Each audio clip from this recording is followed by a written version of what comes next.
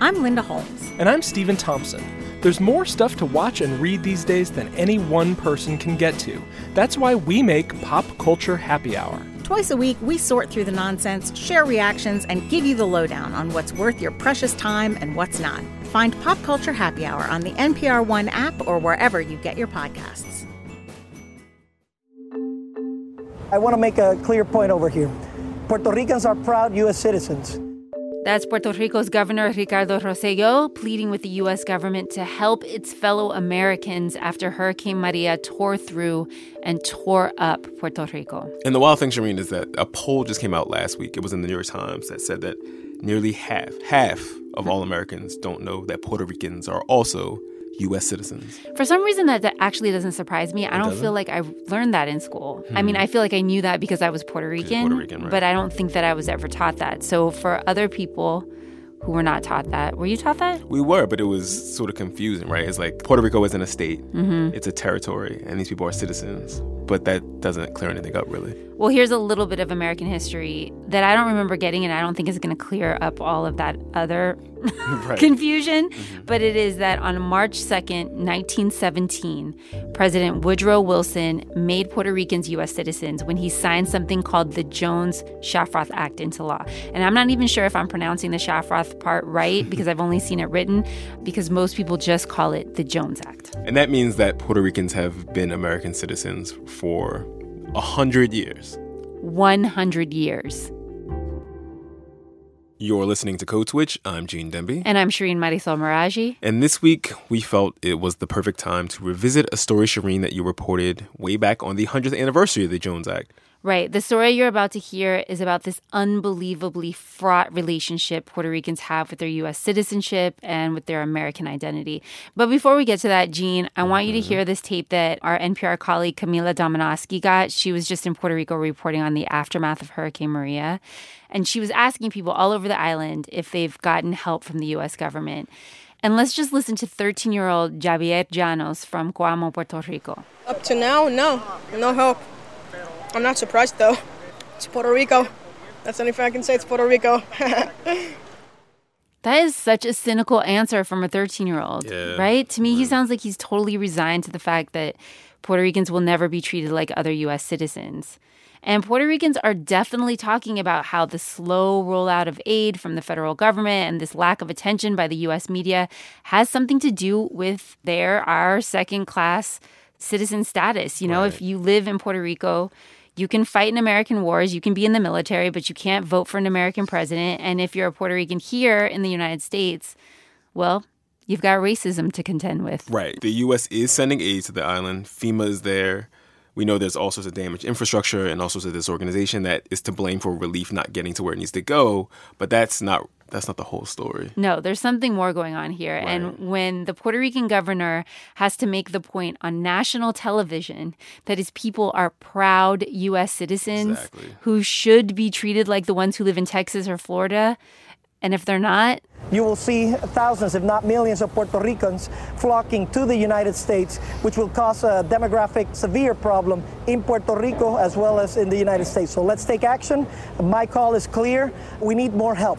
Puerto Ricans have been leaving the island by the tens of thousands over the past decade, escaping a different disaster, an economic one. Puerto Rico is $73 billion in debt. Today, there are more Puerto Ricans on the mainland than there are on the island of Puerto Rico. And that exodus might get worse as the island, which was already struggling, as you said, tries to put itself back together after the storm. One of the places that Puerto Ricans might go is Holyoke, Massachusetts. Which is where you visited. It is. It's already home to one of the largest concentrations of Puerto Ricans per capita on the U.S. mainland.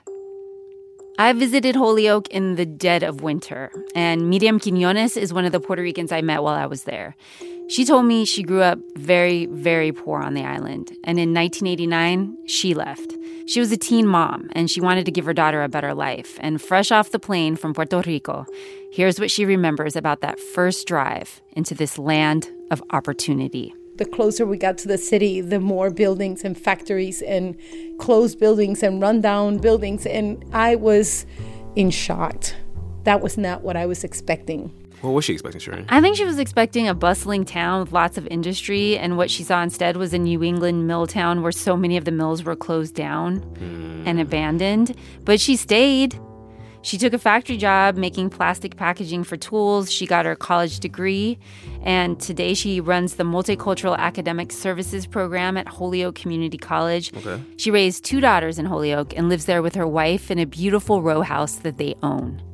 You're talking about having more opportunities here in the States, how your quality of life is better here. Even though you go back to Puerto Rico, you can't quite picture having the same life there.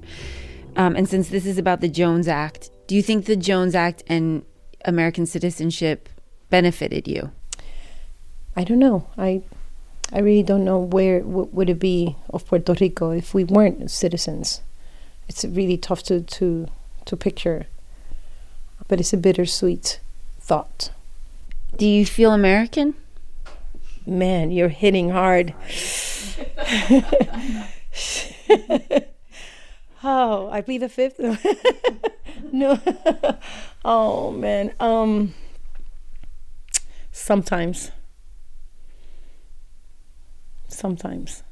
After the break, we'll hear more from Puerto Ricans in Holyoke who talk more about what sometimes means. Stay with us.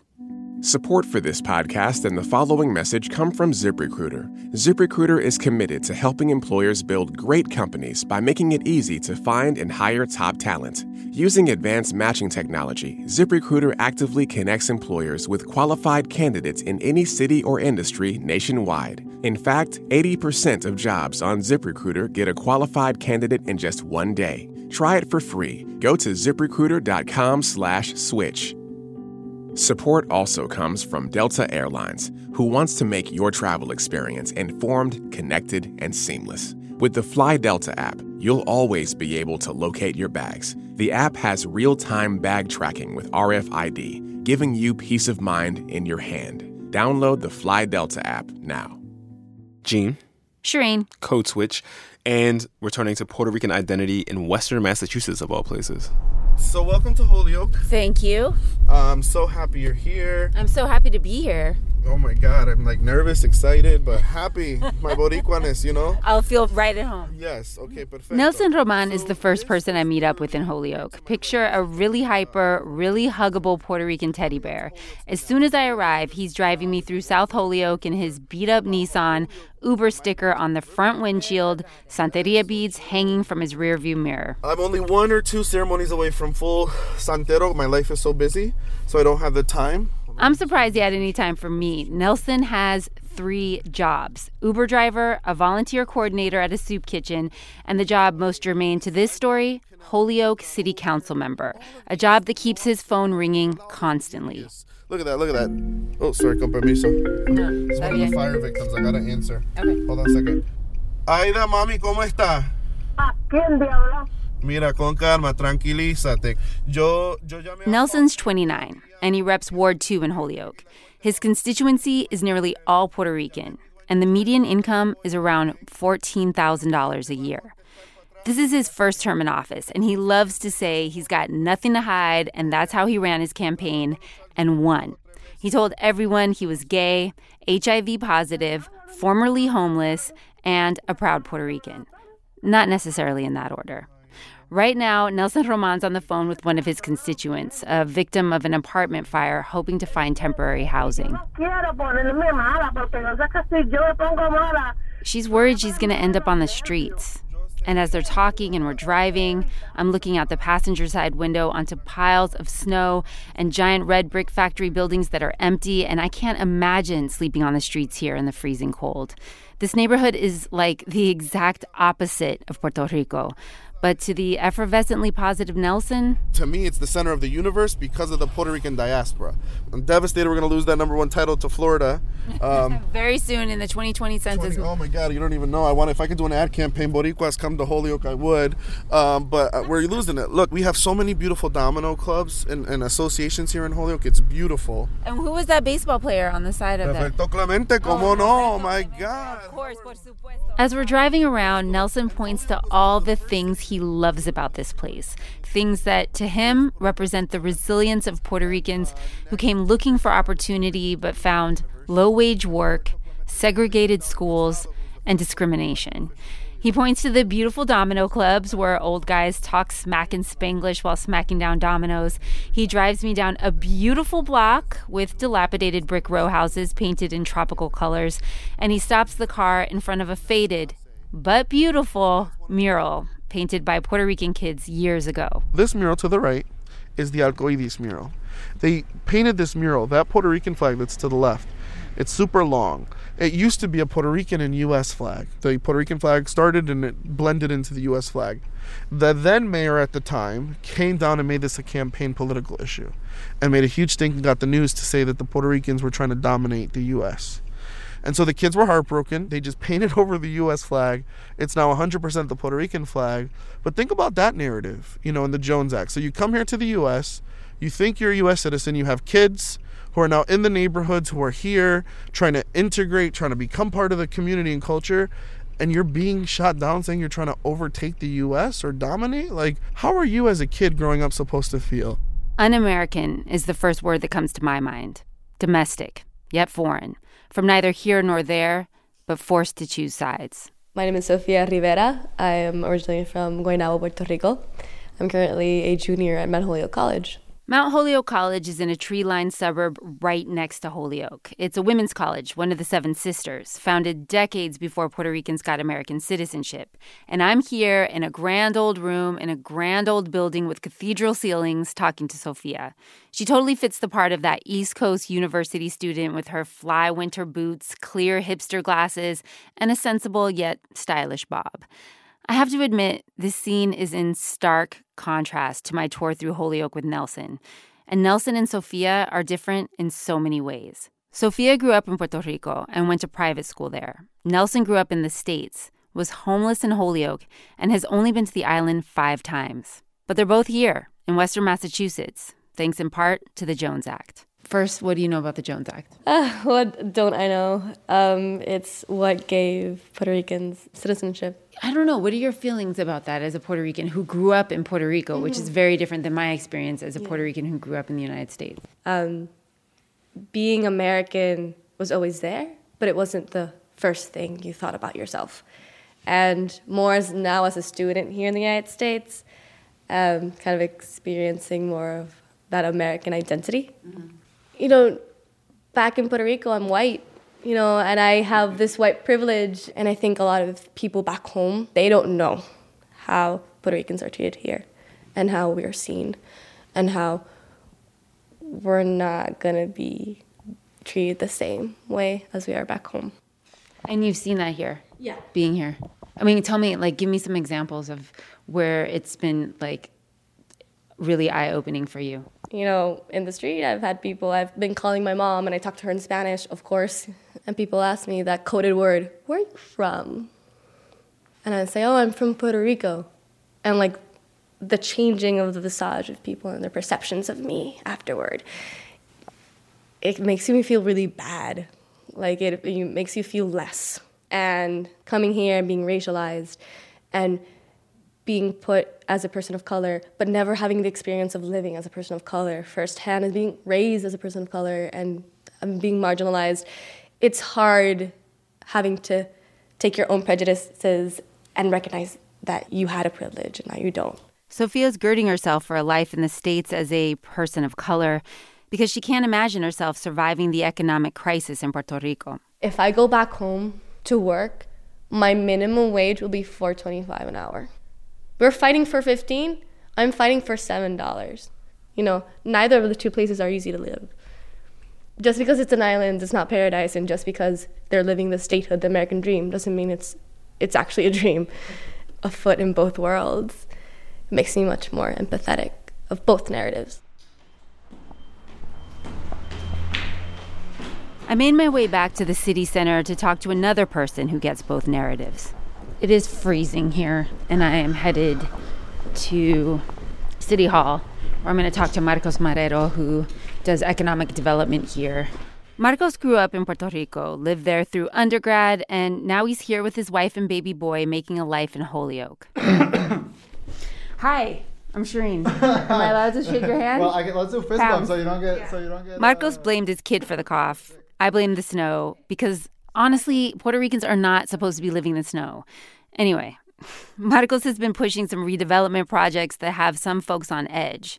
They're nervous that redevelopment is going to lead to gentrification in the Puerto Rican neighborhoods like the one Holyoke City Council member Nelson Roman represents. So my stance has been, I don't see the evidence of gentrification as of yet. Is it a threat? Absolutely. And it's something that we have to be mindful of as we craft policy going forward. He says he wants to make Holyoke a place that's also attractive to middle-class Puerto Ricans like himself, so they're not going to feel the need to move to the other side of the tofu curtain.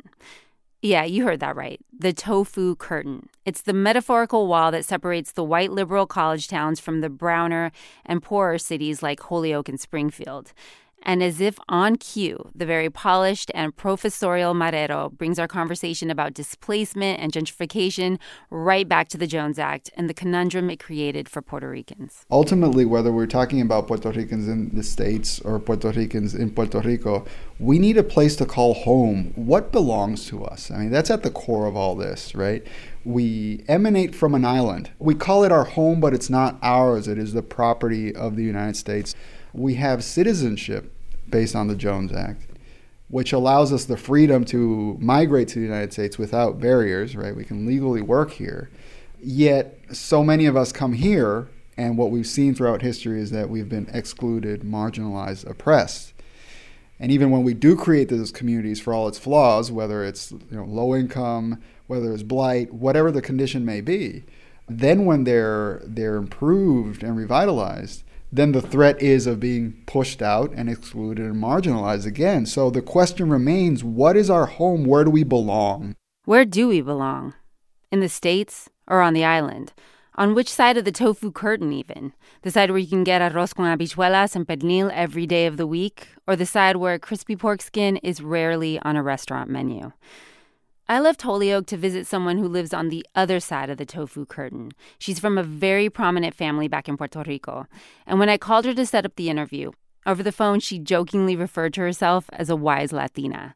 And at this point in my journey, I'm seriously craving a wise Latina's perspective. My name is Natalia Munoz, and I'm a multimedia journalist, bilingual and bicultural. I am also the granddaughter of Puerto Rico's first elected governor, Luis Muñoz Marín. What are you doing in this part of the world? I am part of the diaspora. I'm here because there is no work in my homeland. I would love to be back in Puerto Rico.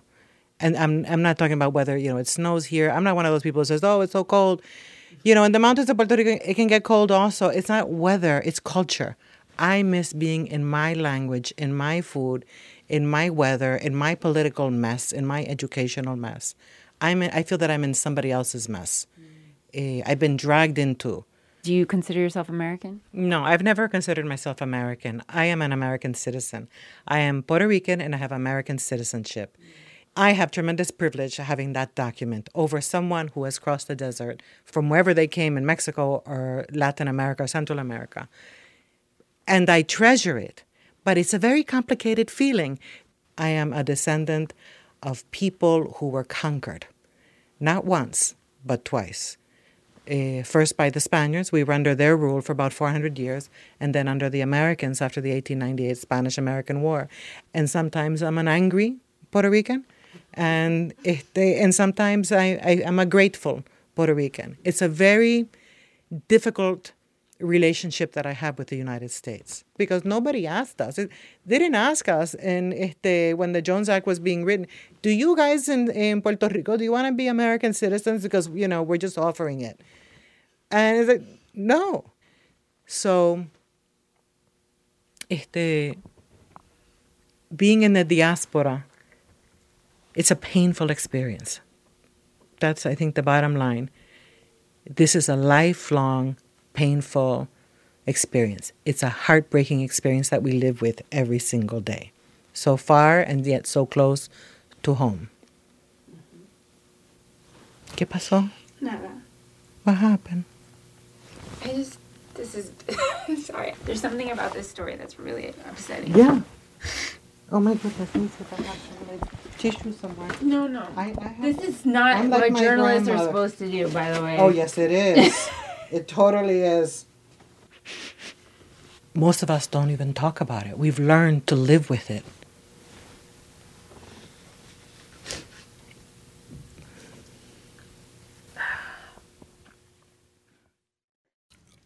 We all are going to need a song to give us a little bit of life after all that and all the news out of Puerto Rico right now, right? Oh, yeah. And I've got just the thing. It's actually from Nelson Roman. He was the Holyoke City Councilor, and it's from Hamilton. Hamilton. Full soundtrack. Like, that's what I play all day, every day. It's what works for me. Play me your favorite song. Oh, my God.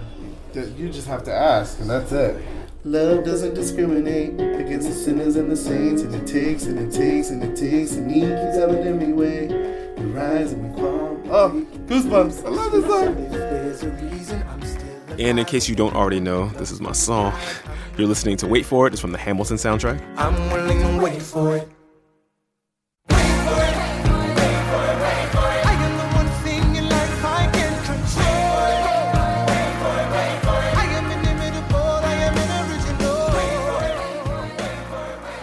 And a quick update from Holyoke. At a recent press conference, the mayor of Holyoke said he's preparing for an influx of Puerto Ricans fleeing the humanitarian crisis on the island. He said, quote, "We welcome more Puerto Ricans to Holyoke with open arms. They're American citizens, just like anyone else in the 50 states, and it's important that our federal government know that to be the truth."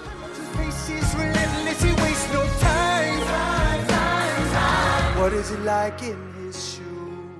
And that's our show. And speaking of shows, we are doing our first live Code Switch episode this week in LA at the Skirball Center. You can go to nprpresents.org for tickets and information.